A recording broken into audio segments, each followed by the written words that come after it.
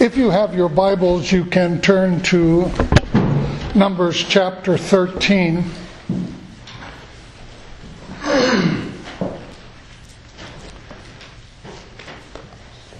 I have at home on my computer a software program called Dragon. And it is a speaking software where it doesn't matter whether I'm in Word or Excel or even drawing up emails.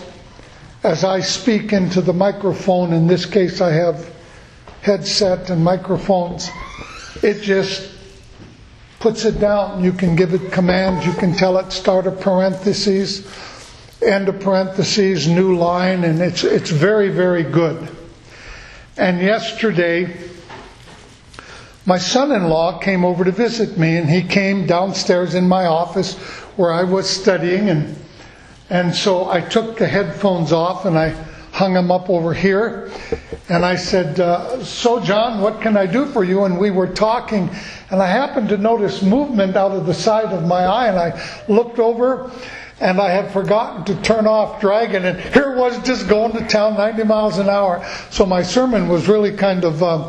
it took me about 15 minutes to go ahead and get back on track again. But it's really amazing some of the things they have in software. I don't even try and keep up with it anymore. 2 weeks ago, I started a series about the obstacles in our life that would keep us from having a close relationship with the Lord Jesus Christ. And I used the narrative of the children of Israel as they were ready to go into the promised land for the first time. And for the children of Israel, the obstacles that kept them from entering into the promises that God had for them were literally giants. They were very, very large people. And it didn't matter that for the last 12 months of their journey that God had fed them and had protected them and had cared for them. The bottom line was they went to go into the land that God had promised them, and there were giants in the land, and this was an obstacle that kept them from believing that God could or would fulfill His promise to them. And with many Christians, I have found out over the years, it's the same way. We have obstacles in our life, giants as if it were, things that prevent us from having a mature relationship with the Lord Jesus Christ. It's the same with almost any relationship. It's the same with a marriage relationship. Now, there are some Christians who have made a profession of faith in the Lord Jesus Christ, but that's as far as they want to go. I mean, if they died, they'd go to heaven. But here on earth, they really don't, they say, want to bother God. They'll do the best they can, but as far as their relationship with the Lord, well, really I don't want to go any farther. And that's their choice. That's their choice. But for you, I'm sharing with you the story this morning in the hope that it will help you in your relationship with the Lord. There is something about, in your lifetime, if you have 5 people that you can call intimate friends, you're a blessed individual. There's something about having an individual that you can be intimate with, and I don't mean that in a sexual connotation. But I just mean that, I had 2 in my life. And when they were gone, I missed them. We pastored churches. One of them and I pastored a church. He pastored a church 3-4 miles from me in Austin. We were at the House of the Lord, which was about 750 adults. We'd get together 2-3 times a week. We would play golf. And then the gentleman who was our bishop was the third party on that. And I'll admit there was a few times when we would do a few mischievous things. But there was something about that relationship. And there's something about being intimate with the Lord. There's just something there. And we learned last week that one of the first obstacles or giants that can be in our life is a lack of knowledge. Hosea says, "My people are destroyed for a lack of knowledge." And the word destroyed there in the Hebrew is only one time in the Bible, and it's right in that passage of Scripture. And it's the Hebrew word dama. And it simply means to fail or to be cut off or to be brought to silence. And so, excuse me, because Christians don't have knowledge of God, because they don't have knowledge of what God has done for them or what He will do for them, they are cut off from His blessings. They're cut off from His help. Because Christians don't know God's promises, they don't know His heart, they don't know what He will do for them, or they believe them, they're brought to silence because they have nothing to praise God for. Everything looks helpless. And so one of the giants is a lack of knowledge. My people are destroyed for lack of knowledge. And many times that lack of knowledge comes from what we read in the Bible. It's wonderful if you read the Bible, but if the only thing you read is the Old Testament and the Gospels, the Old Testament and the Gospels will only take you to the cross and the open tomb. And they take you no farther. They don't tell you the results of the crucifixion or the resurrection, but the rest of the books, the 24 books, the rest of them, tell you your rights and privileges as a Christian. They tell you your rights and Christians. And I want you to know something. When you made a profession of faith in the Lord Jesus Christ, you came into the family of God. And you have rights and privileges belonging in that family. And then another giant that looms very large in many Christians' lives is fear. Fear comes in many forms. They're many times afraid that if they get intimate with God, that they're going to start acting like somebody that they know that attends another church or that they've seen on TV. And I don't want to act like that. Well, the Bible is full of scriptures we learn that show you that God has given us a choice. We get to choose who we want to serve, whether we want the blessings of the Lord in our life or whether we don't. We get to choose whether or not we want to spend eternity in the new heaven and the new earth, or whether we want to spend it in the lake of fire. And understand something, church. Unless it's a chemical imbalance in the life of an individual, people act the way they do because that's the way they've chosen to act. That's the way they've chosen to act. God does not force anyone to act a certain way. And fear, as you mature in your relationship with God, that you're going to be compelled to act a certain way, that is a trick of your imagination. That is either the input from an individual who doesn't want you to grow in your relationship with God because you'll make them feel guilty, or it's an attack of the enemy. And so understand that. And then another fear that many Christians have is fear that God is going to force us to do something we don't want to do. God never forces anyone to do anything. Psalm 37:4 tells us, "Delight yourself in the Lord, and He will give you the desires of your heart." And Romans chapter 8 and verse 32 says, "Since God did not spare even His own Son, but gave Him up for us all, won't He also give us every good thing?" Listen, God doesn't force people to do anything. God didn't force me to become a minister. He didn't. God doesn't force us to do anything. God doesn't force us to obey Him. If He did, the world would be a lot different than it is today. And then another fear a lot of Christians have is that God's going to cause them to suffer. Now the Bible does tell us that while we're here on earth, we're going to have problems, and there is going to be suffering. There's going to be trials and tribulations. But these are not brought on by God. God doesn't bring these on. James tells us that only good and perfect things come from God. James tells us that. And in Psalm 68:19, "Blessed be the Lord God who daily loads us with benefits." Matthew 6:33, Jesus talking said this, look, seek first the kingdom of God and His righteousness, and all of these other things will be added to you. What other things is He talking about? If you look at verse 32 up to verse 1, there's a whole list of things that God desires that we have. And then Matthew chapter 11 verse 28, Jesus said this, come to me, all of you who are weary and carry heavy burdens, and I will give you rest. You know, these verses don't sound like a God who wants us to suffer and put suffering on us. Instead, it tells us about the goodness of the Lord. And so understand that the fear that God's going to cause you to suffer is unfounded. Well, what about the Apostle Paul? If you want to know about the Apostle Paul, I'll tell you about him in Corinthians. He said it was a messenger of Satan that was sent after him. Doesn't say it was God at all. Well, God tempted me. Read James. Let no man say when he is tempted, I am tempted of God. God tempts no man.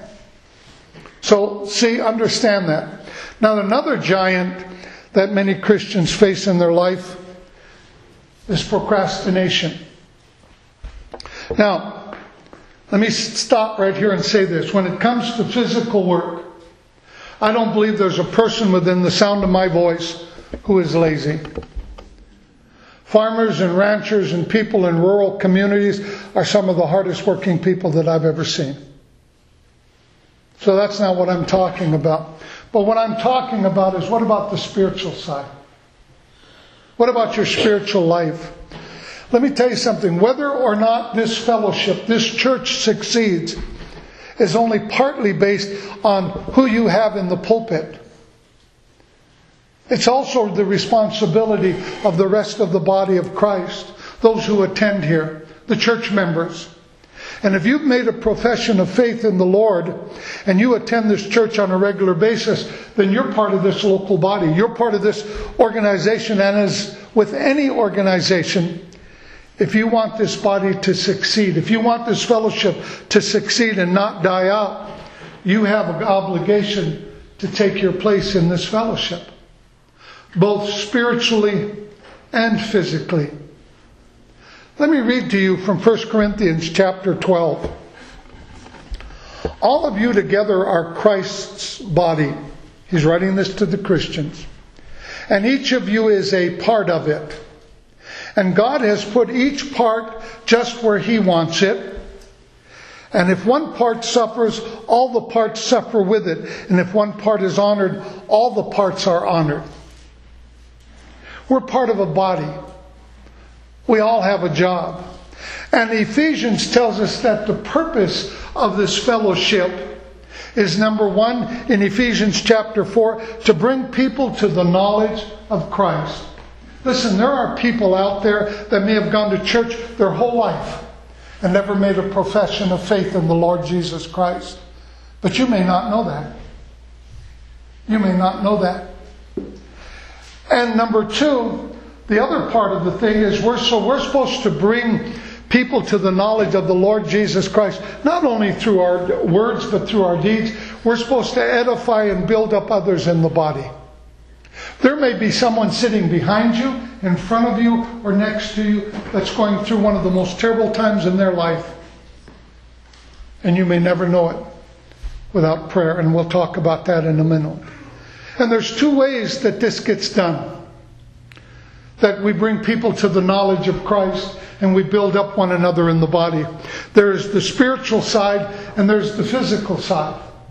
And the problem is that a lot of church people and a lot of churches, they remember the physical side, but they procrastinate when it comes to the spiritual side.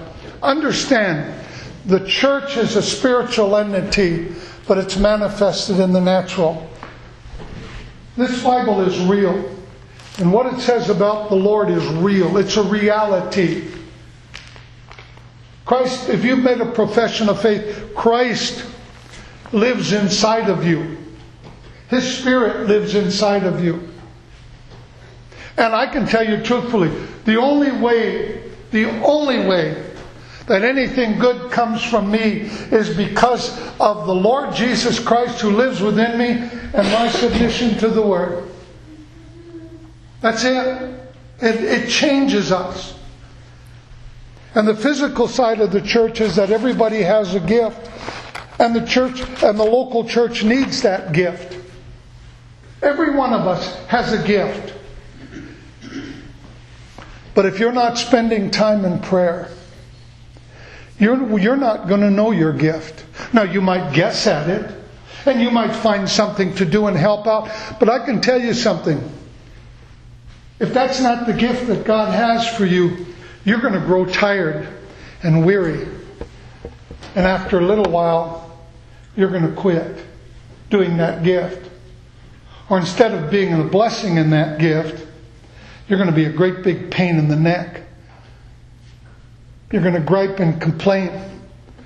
And so then the church is back to finding another volunteer. When you have a church that has volunteers, but those volunteers don't have a growing relationship in the Lord Jesus Christ, the church then becomes just another social organization.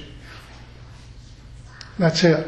Oh, they may get together once a week, sometimes twice. They may sing a few hymns. They may pray a few prayers. They may recite a few scriptures, and they may even take communion and do some good things now and then. But the presence of the Lord isn't in it. Church, that physical process alone does not work. And you can never help anyone any farther in their spiritual life than where you are at.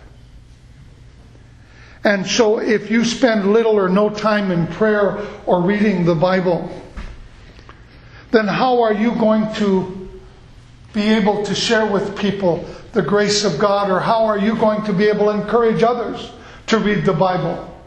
If you tell them to do it and you don't, then you're a hypocrite. And you can never lead people any deeper in the Lord than where you're at. I remember we were pastoring a church in Ohio, and we felt led of the Lord to have a pastor's conference. And there was a man in our church and his wife, and I would go up and hug Bob, and Bob would do this.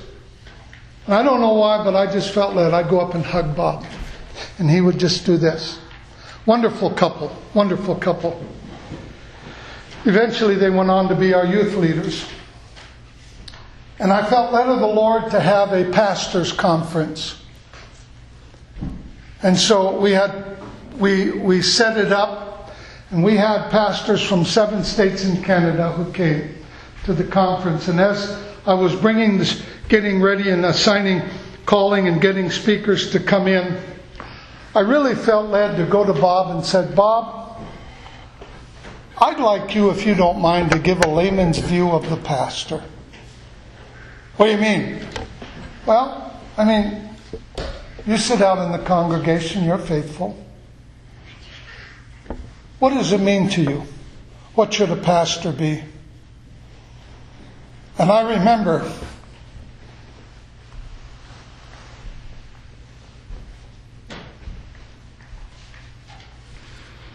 it's been 30-some years ago, hasn't it? He got up, he agreed. And he got up in front of these pastors and he said, my pastor comes up and hugs me. And he said, I go stiff. And I know he thinks I don't like it. But I've never had anyone hug me before. Pastor, don't you ever quit. And I can't go deeper in God than what you go. Don't ever quit learning. And I never forgot that. I would have never visualized that from that individual. And you can't take anyone any deeper than you are. It doesn't work. And if you don't know how the Bible tells you to pray, how can you pray effectively for yourself and others? And if you don't spend time in prayer, how can you tell other people to? If you don't know what the Bible says about healing, how can you minister healing to someone who's going through a tragic time? How can you? And if you don't know or believe what Jesus did on the cross through His death or resurrection, how can you minister God's grace to someone who's hurting? Especially if that individual is someone who in the past has wronged you. How can you do that? I can tell you on your own, you can't. In closing, I want to ask you 2 rhetorical questions. The first one has 3 parts to it. When was the last time you spent quality time in prayer? For your pastors, that God would strengthen them and give them the right words to teach. When was the last time you spent quality time in prayer, praying for this church and the people in it, and calling them out by name before God,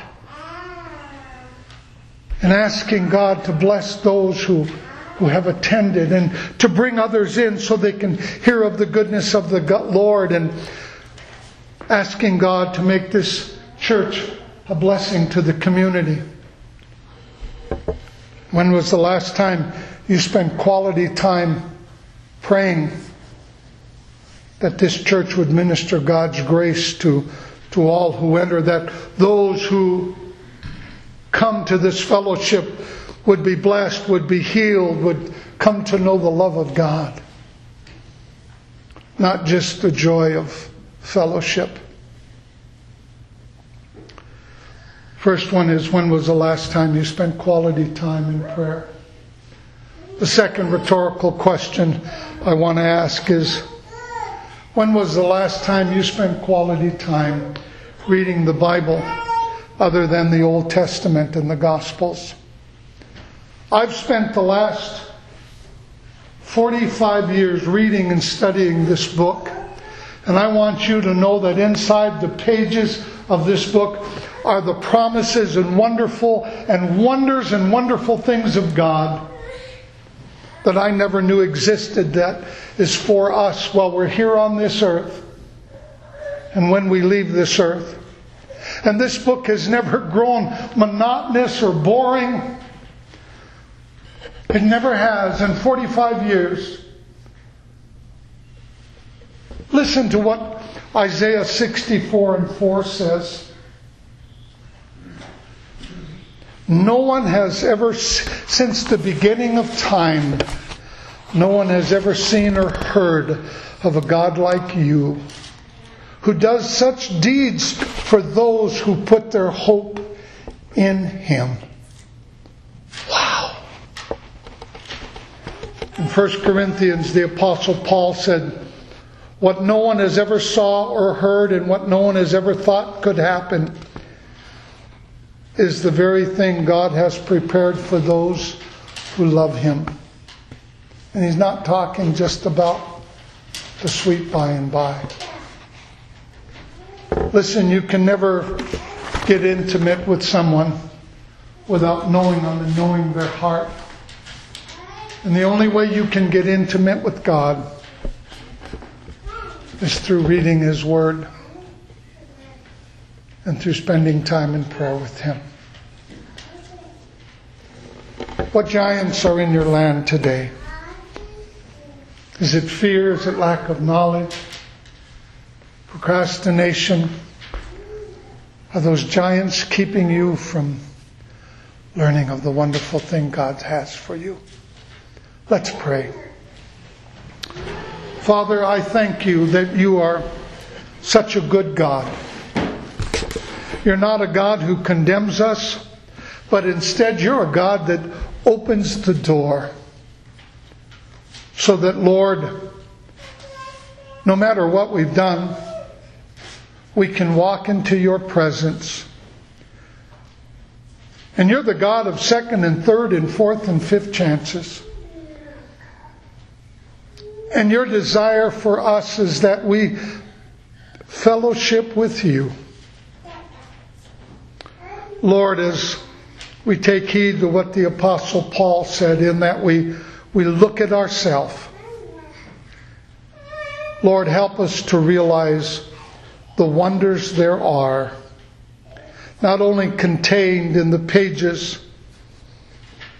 of this book we call the Bible, but the wonders there are in knowing you and your love.